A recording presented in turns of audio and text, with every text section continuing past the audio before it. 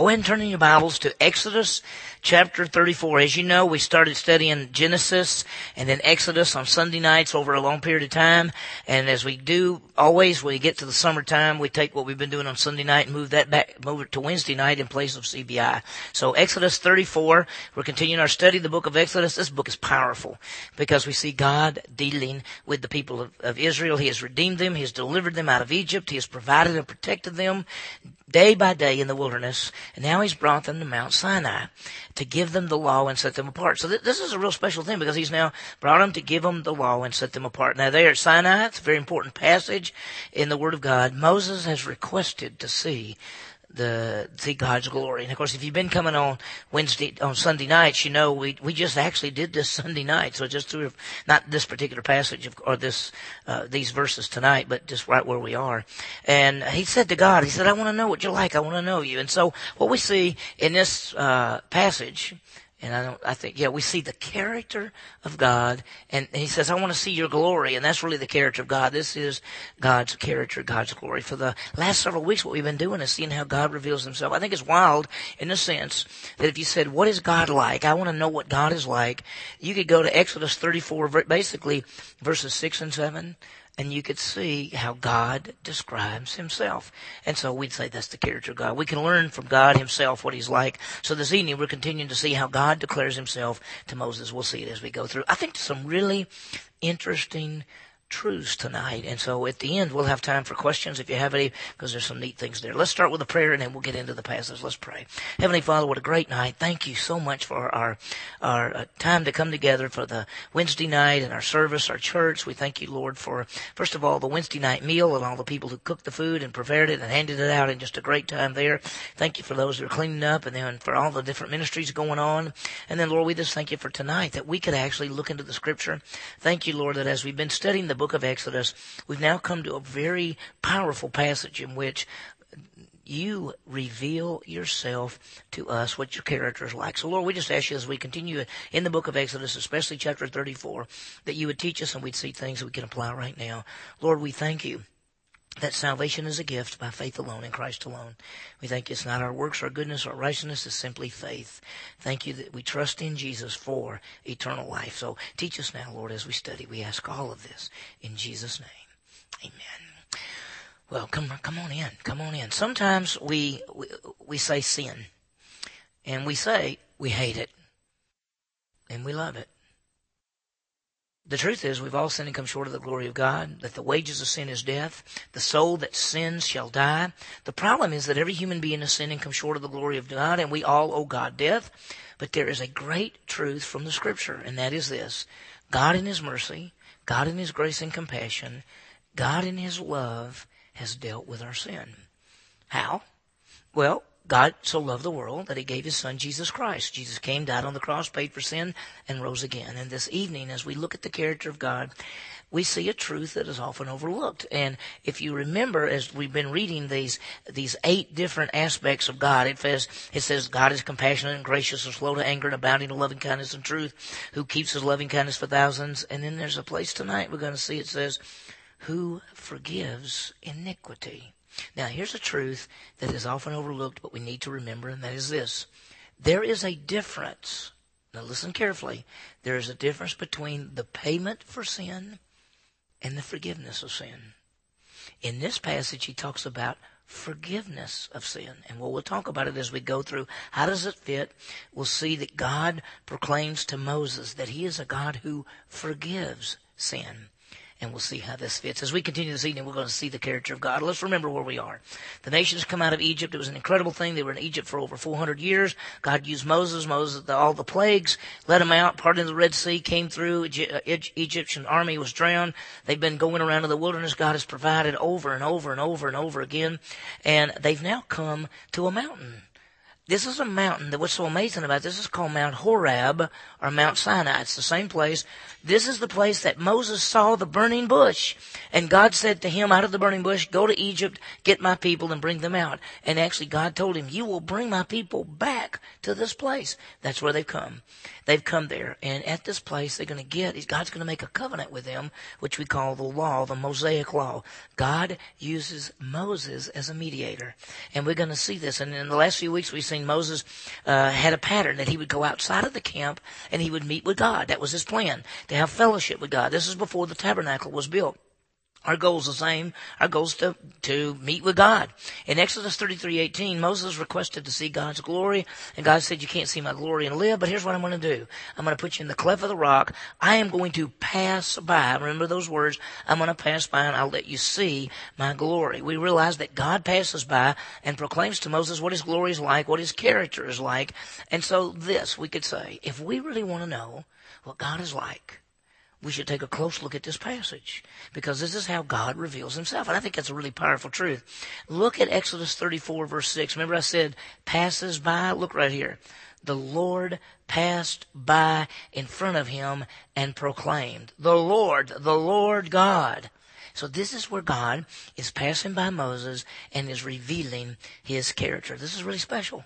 And I remember I studied this a long time ago. It's got to at least be 10 years ago, maybe 12 years ago, that I looked at Exodus and I saw this passage.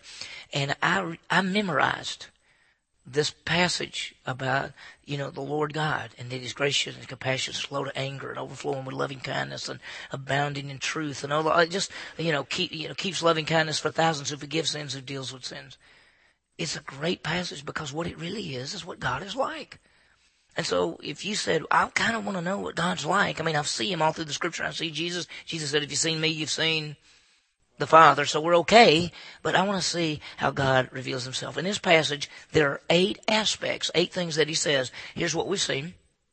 We've seen that he says he's compassionate and gracious and slow to anger and overflowing with loving kindness, overflowing with truth. He keeps his loving kindness to thousands. That's how he says it. He forgives sins. And then later he talks about punishing sins. So we've been seeing these. Let me just briefly talk you through them. First of all, we've seen, go ahead and go to the next slide. I think it should be. Okay, first of all, we've seen that he's compassionate.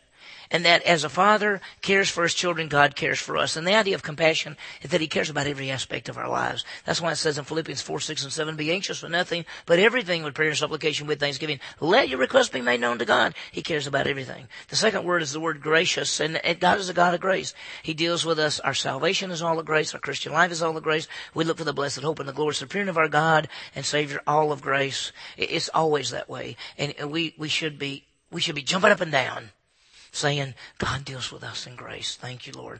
The third one is he's slow to anger. And we basically said it means a long fuse.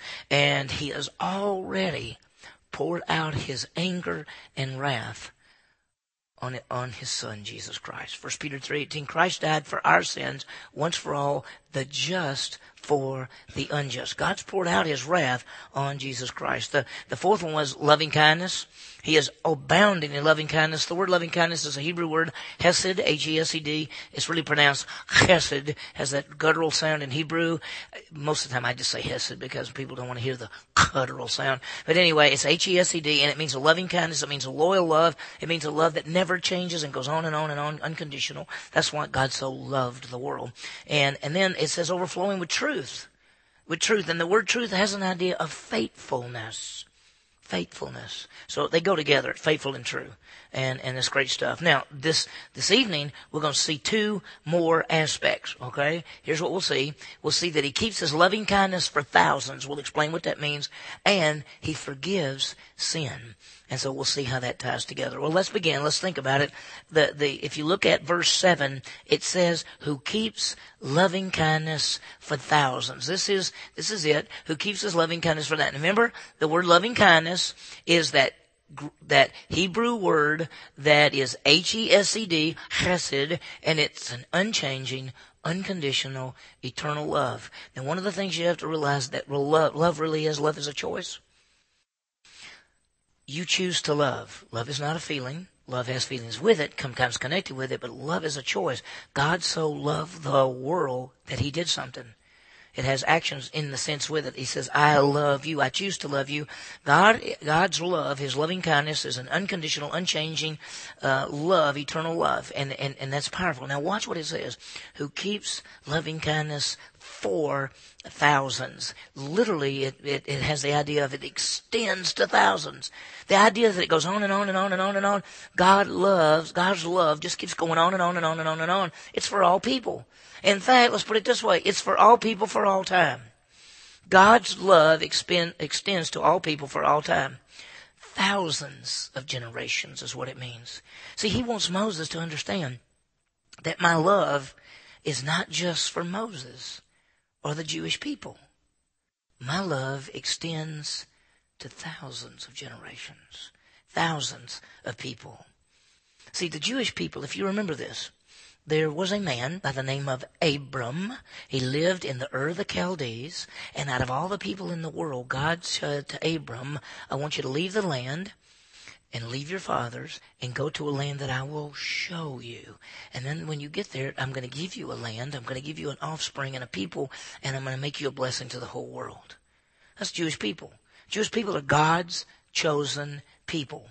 Some people actually say things like, well, if God chose the Jewish people, he loved them more than anybody else. No, he doesn't. In fact, God's love extends to who? All people, to all generations. Sometimes the Jewish people, what did they call the Gentiles? What was the nickname they had for the Gentiles? Dogs. See, because Gentiles weren't God's chosen people. And so sometimes Jewish people needed to be reminded that even though God chose Abraham to Isaac to Jacob and on down, and this people group here, that at the time of Moses is maybe 2 million people, went into Egypt at 75, came out at probably 2,600,000 men, not counting women and children. That's why you think 2 million. If God chose them, they might say, well, he loves us more than anybody else. No, my love extends to all people. The Jewish people redeemed, delivered, provided, and protected. But sometimes they overlook the fact that God loved all people in the same way.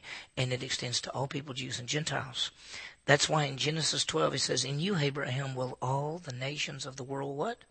Be blessed. Because the Messiah is going to come through Abraham. Now let's think about the most famous verse in all the Bible dealing with the loving kindness of God that extends to all people. And that is what? God so loved the world. Right? It's John 3:16. See, it's God the Father so loved, and that idea of love there is, of course, in the New Testament, it's agape. It has almost the same meaning as hesed. It has that same view. It's God so loved the world. That's every person. In fact, every time you see world, it's cosmos in the Greek. It always means the ordered system and the people in the ordered system. In fact, the word cosmos is almost never just refers to belief. In fact, it doesn't refer to believers. When he says the world, he's talking about the whole fallen world system. God so loved the world that what did he do? He gave his only son. He gave him to what? Die on the cross, pay for sin, rise again. He gave him to leave the glories of heaven, to become a person, to be born in Bethlehem, to walk on this earth for 33 years, to have that ministry, to die, to offer himself, to be the final sacrifice for sin forever, to die and rise again, conquering death and ascending back to the Father. Now, that's a lot of detail in just God gave his son, but that's what it is. God so loved us that he gave his son, Jesus. And as 1 John 2:2 says, he's the satisfactory payment, not for our sins only, but for the sins of the entire world. It goes back again. I love what Oswald Chambers said. Oswald Chambers says this: in the cross we see the love of God. It shows the heart of God for all people. Jesus on the cross with his arms outstretched and men driven to come to him as Savior. The cross is the supreme evidence of the love of God for all people. So when you think about the cross, see, that's why when some people say that Jesus didn't die for everybody, they're not understanding what God's really like. God loved every human being. Jesus Christ died for who?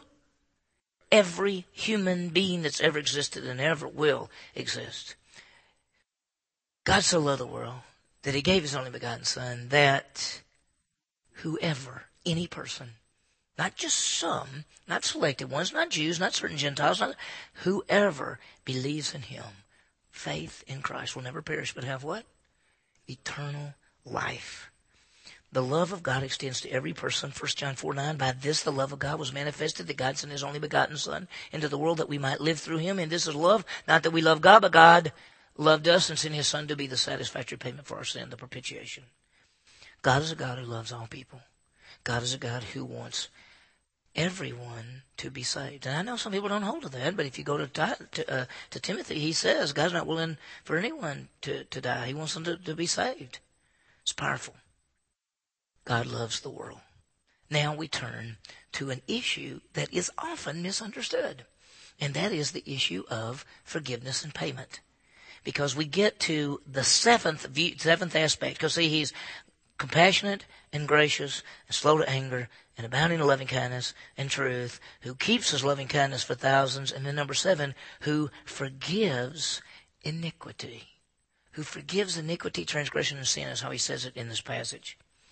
So as we think about this issue of forgiveness, I want to look at 4 things, and I'm doing very quickly. First of all, there are 3 words I want you to think about that are dealt with sin. Then I want you to look at the meaning of the word forgive, both in the Old Testament and New Testament. Then we're going to talk about the difference between the payment of sin and forgiveness of sin. There are a lot of people who have never thought about the difference between payment and forgiveness, and then we're going to see 2 aspects of forgiveness because they all tie together. Let's look first of all at 3 words for sin. There's a word that's translated, it says forgives iniquity. The word iniquity means to be bent. It means to turn from the straight way. It's the idea of a person who just goes off. It's like you're going this way and then you go, I'm crooked. That's what that is. That's what the word means. It means you messed up. It means like there's a straight way, but you crooked. We'd say, you're crooked. That's iniquity. Then the second word is transgression, which actually means to step over the line. It actually has an idea of rebellion, open rebellion. It's like you say, this is wrong, don't do this, and you say, I'm going to do this. Let me ask you something. You ever just kind of been going along and then you realize, wait a minute, I'm over here. You've done that? Have you ever said, I know this is wrong, but I'm going to do it anyway? You've done that? Of course we've done that. What about this one? Sin means to miss the mark. Sometimes we're saying, I'm gonna do what's right, and then you go, I just did what was wrong. I was trying. Right? And this means to miss the mark. And so when he says, who forgives iniquities, transgression, and sin, he's saying sometimes we just go off. Sometimes we just fall short. Sometimes we're in open rebellion. That's what sin is. And we turn from what's right, open rebellion, and fall short of the way. We've all sinned. But God, it says, but God is a God who forgives iniquity, transgression, and sin. Now, we saw 3 words, these 3 words. Let's now talk about the word forgiveness. The word forgive means to lift up and to carry away. Forgiveness of sin is actually saying God has removed your sin. He's lifted it up and carried it away. Isn't there a passage that says something like as far as the east is from the west, right? I don't know if I have this. Do I have the next? What's the next slide? Does it say? Now, go back. I guess I didn't put it up there. There's a Hebrew word, nasa, which means to lift up and carry away. There's a Greek word, arao, which is to take off. And Psalm 32:1 says God takes away sin. That both the Old Testament and New Testament has an idea to lift up and carry away. That takes us to the 3rd thing. Now, this is the one to listen carefully on, and that is this. There's a difference between the payment for sin and forgiveness of sin. Okay? A payment is that the penalty has been paid, but forgiveness deals with relationship and fellowship. Now, let's stop and think about this for just a second. When Jesus Christ died on the cross, what did he do? He paid for the sins of the entire world. That's every person. There has been a payment for sin made for every person. Okay? And I think Jesus Christ's death on the cross was the payment for sins of the entire world. 1 John 2:2, he's the satisfactory payment, not for sins only, but for the sins of the entire world. How many human beings exist today or ever will exist who do not have the payment for sin? How many? None. Every human being, past, present, and future, sins are paid for. Right? Wages of sin is death. Who died? Jesus Christ. He became our substitute. He died for us. He took our sin upon himself. Isaiah 53. All we like sheep have gone astray, each one our own way, but the Lord hath laid on him our iniquities. 1 Peter 2:24. He bore in his body our sins when he was on the cross. Jesus Christ paid for sins. That's the payment for sin. Every human being has the payment for sin. Okay? Forgiveness of sin comes by faith. We get forgiveness of sin by faith. When we believe in Jesus Christ, we receive forgiveness of sin. Okay? Now let me just say this. The payment for sin, all people have the payment for sin.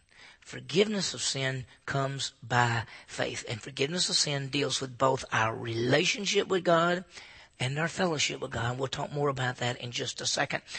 Listen, did I put the verses up there? Yeah. Listen to this. Acts 13:38. Let it be known to you, brethren, that through him forgiveness of sin is proclaimed to you. Through Jesus, forgiveness of sin is proclaimed. Listen to this. Paul was told that I was going to go to the Gentiles to open their eyes, turn them away from darkness, from the dominion of Satan to the dominion of God, in order that they may receive forgiveness of sins by faith in me. When you believe in Jesus Christ, what do you get? Forgiveness. Well, yeah, right. But as far as sin is concerned, you get the what? Forgiveness of sins. Now, that is different than the payment for sin.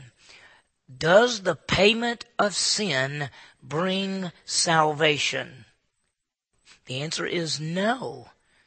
Jesus Christ died to pay for the sins of the entire world. If the payment for sin equals salvation, everyone would be saved. Salvation does not come by the payment of sin. Salvation comes with forgiveness of sin, and that's by faith. Now, I want you to understand, all people, I think I have this as a slide, understand all people have their sins paid for. All people do. Past, present, future. But to have a relationship and fellowship with God, we must have three things, that all comes by faith. When you believe in Jesus Christ, what do you get? Eternal life. When you believe in Jesus Christ, what do you get? Righteousness. When you believe in Jesus Christ, what do you get? Forgiveness. Now, he's dealing with forgiveness in this passage.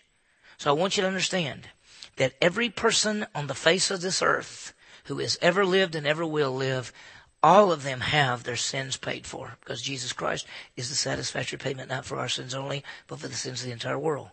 But anyone who believes in Jesus Christ as Savior not only gets eternal life and righteousness, but they receive forgiveness of sins. Okay? So we have to understand, he's paid for the sins of the entire world, but forgiveness of sin comes by faith. That's why over here, he's talking about he's a compassionate and gracious, slow to anger, abounding in loving kindness and truth, who keeps loving kindness for thousands, who forgives iniquity, transgression, and sin. How does he forgive sin? By what? By faith. Now let me ask you something. When this was written, and this is Moses seeing God, did Moses have the payment for sin? He did not. The payment for sin happened when Jesus Christ died on the cross. Could Moses have forgiveness of sin? Yes. By faith. So I want you to just see this.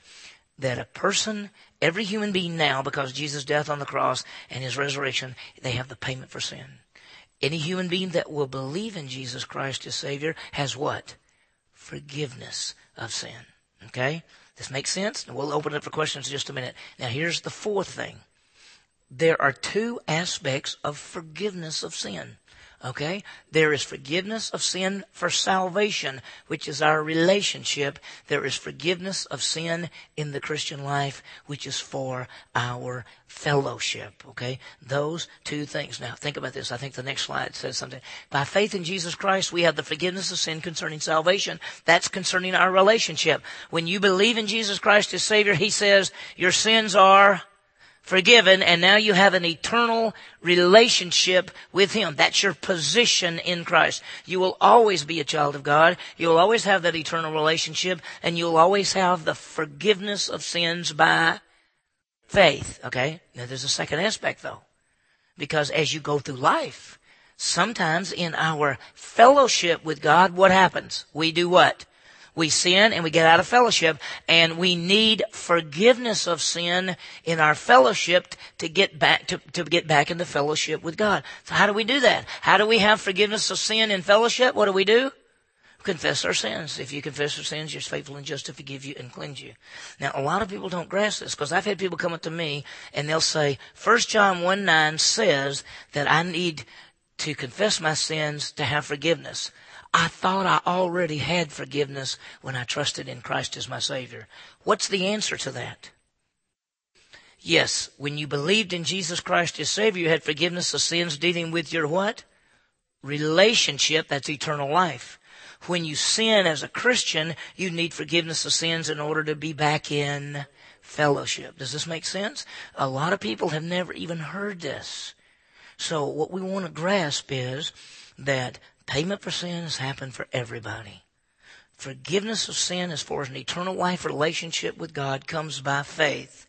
Forgiveness of sins as far as fellowship comes when we deal with our sin by confession. Okay? It's powerful. So look at this. I think that's it. For a relationship by faith, we have eternal life. That's forgiveness. For the Christian life, we have fellowship if we confess our sins. Our God is what? Compassionate, gracious, slow to anger, abounding in loving kindness, abounding in truth. But this evening we see,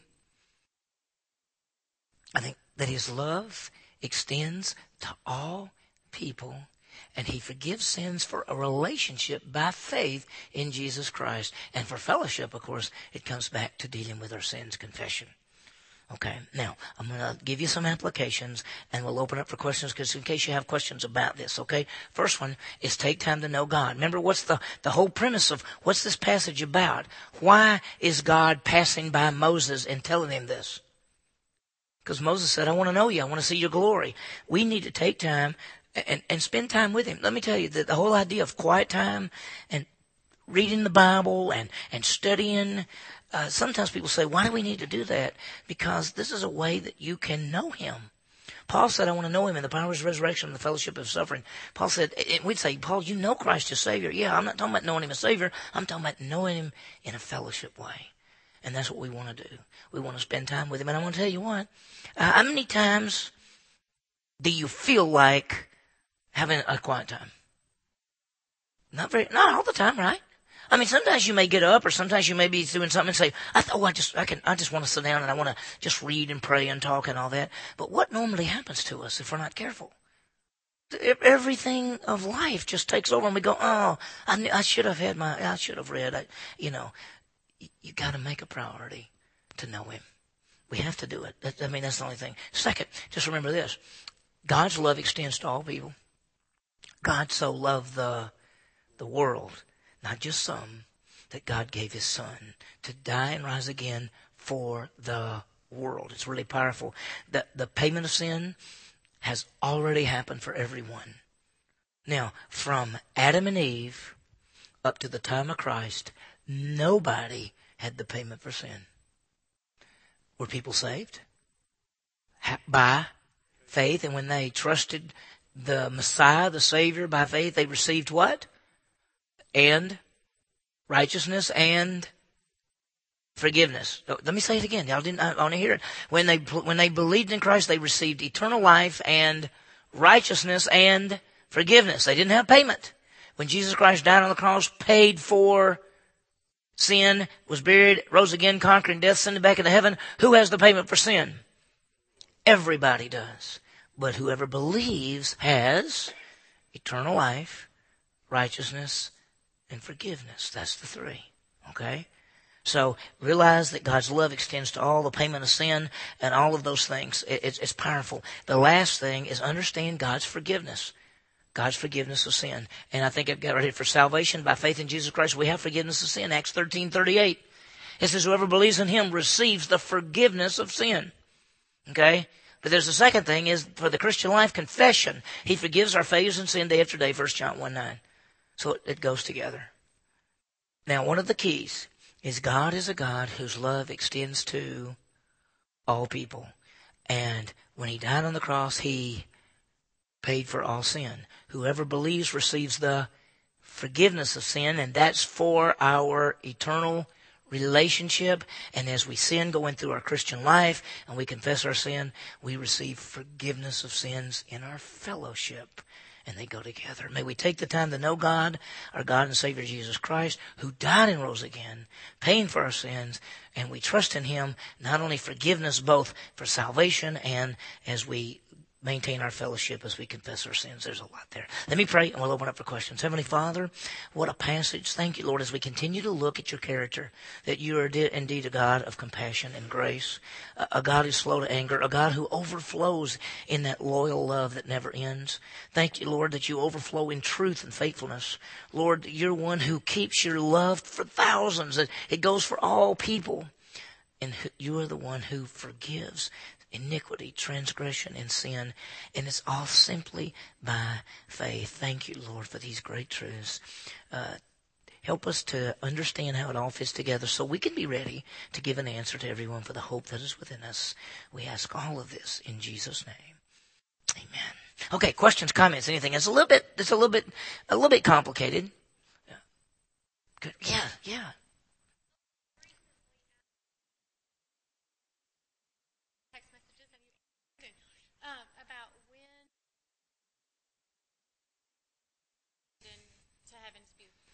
Mm-hmm. Is it sin yet that the heart of the earth until Okay. Christ paid for sin? Right. Okay, here's a great question.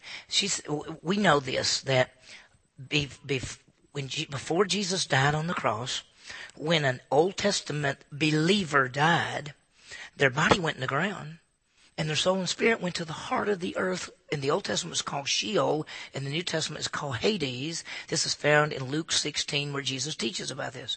And it was a place called paradise in the heart of the earth. And so when an Old Testament believer died, that's where they went. And if you remember when Jesus was on the cross and the thief was with him, and the thief said, "Don't forget me when you come in your kingdom," and he said, "Today you'll be with me in paradise." And we already found in Matthew 12:38 through 40 that as Jonah's in the belly of the great fish 3 days and 3 nights, so must the Son of Man be in the heart of the earth 3 days and 3 nights. So he's going to the heart of the earth. Paradise is the heart of the earth. Now, so you're exactly right that here are the Old Testament saints, not their bodies, but their soul and spirit.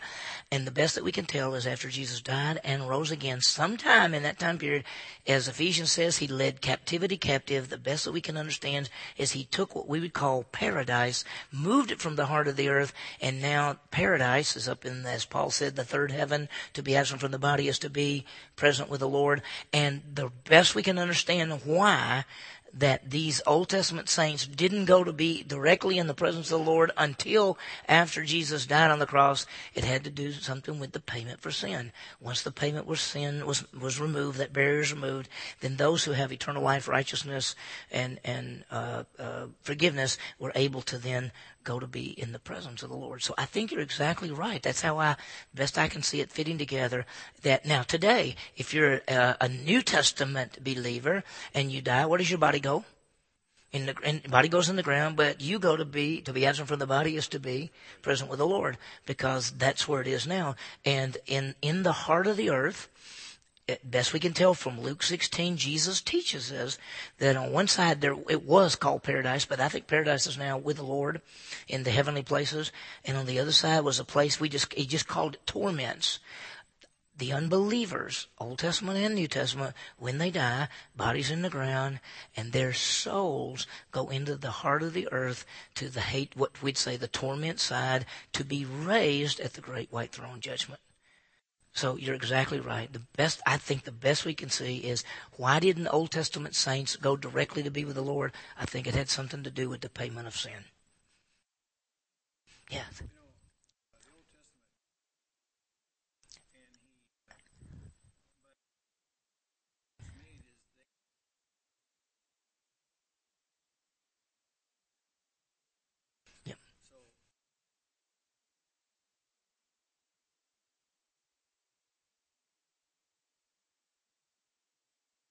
I think it's a very great statement. He said that the Jewish people as a whole, and we mentioned it while we talked through this, is that when being chosen by God and to being the ones to proclaim the good news message and to bring the Messiah and give the written word of God, and they tended to see themselves as better, and that the Gentiles were dogs.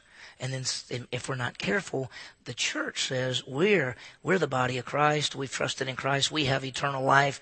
The rest of the world are all fallen and dead and sinful, and we don't care about them. When it's got to be just the opposite. We ought to say, by the grace of God, we are the body of Christ, and we need to see as many people come to know Christ as possible. So that's a great point. Yeah. What else? Questions, comments, anything?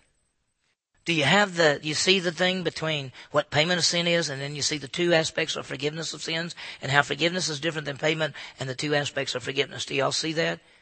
Because I think if you got that, you put together something that most people don't know, because they haven't grasped that. And then I think the other thing is, just remember that even though this passage talks about forgiveness, there are only two verses, maybe three, if you take one of the other Acts passages, that actually talk about, two that actually say by faith you receive forgiveness of sins. And there's only several verses that talk about whoever believes has the righteousness of God. The emphasis in the New Testament especially is that by faith in Christ you receive what? Eternal life. The emphasis is eternal life. In the Gospel of John, it's 98 times. In the New Testament, it's over 160 times. So the emphasis seems to be, by faith, you receive life. That's the emphasis. Now, you also get forgiveness and righteousness, but that's not what's emphasized as much in the New Testament. And so what we want to do is tell people they can have life. Life by faith in Christ. That's why the living water is the water that gives you life. And He's the resurrection and the life. And He's the way, the truth, and the life. Now, in this passage tonight, we were hitting on forgiveness. And I think it's very important to understand forgiveness. Now, let me just say this. What about, I'm just throwing this out, what about our relationships with each other? Ephesians 4:32, be kind, tenderhearted, what? Forgiving one another just as God in Christ Jesus has forgiven you. And so it goes, there's an aspect of forgiveness, not only our eternal forgiveness in our relationship with God and our fellowship forgiveness with God, but there's an aspect of forgiveness in our fellowship with each other. And we're to be kind, tenderhearted, forgiving one another just as God in Christ Jesus has forgiven us. And we need to do that as well. That's important. That's vital. Okay. What else? What else? Got about a minute.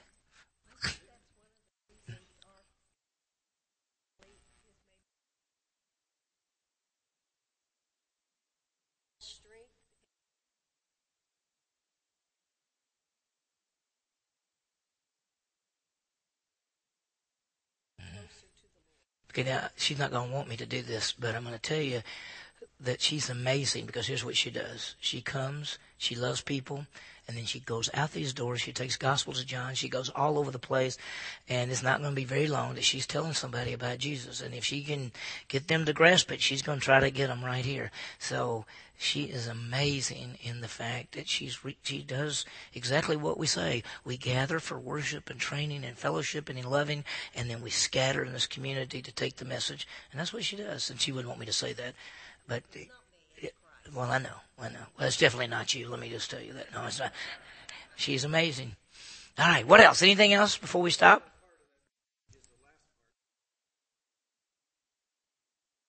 Yeah, we haven't got to that one. That's next week. Yeah, that's next time. That's number 8. Number 8. Okay, so what's he going to do?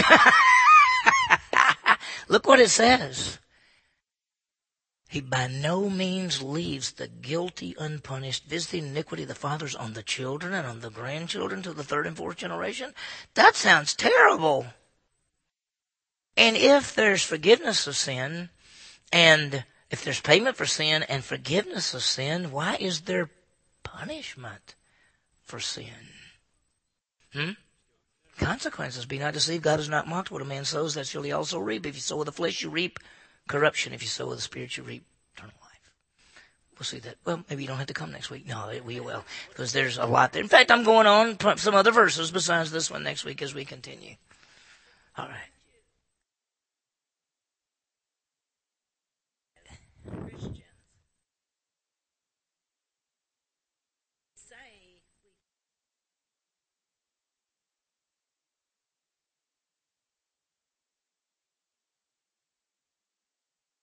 Mm-hmm. Mm-hmm. against us.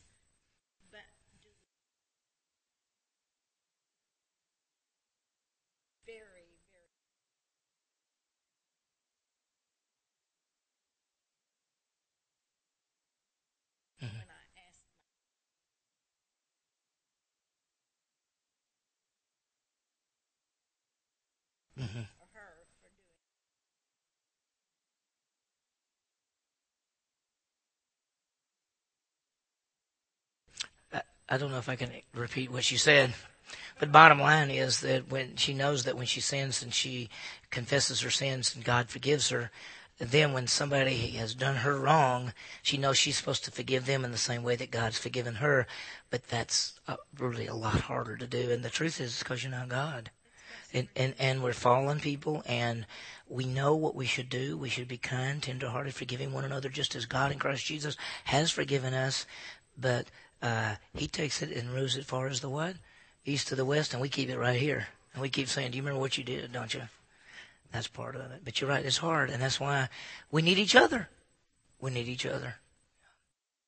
Okay, all right. Heavenly Father, what a great, great night. Thank you for allowing us to come together and look at the book of Exodus. Thank you for all the people that came. It's so fun. Help us, Lord, as we put it together, and especially next week when we talk about the whole idea of punishing sin, well, how that works and what you do. Thank you, Lord, that you're the greatest God. You love us beyond what we can imagine. You're compassionate and gracious and slow to anger and overflowing with loving kindness and truth. And your loving kindness extends to thousands, and you forgive sin. And you punish sin. Thank you, Lord, for who you are. We love you. In Jesus' name we pray. Amen. Okay, thanks. Thanks.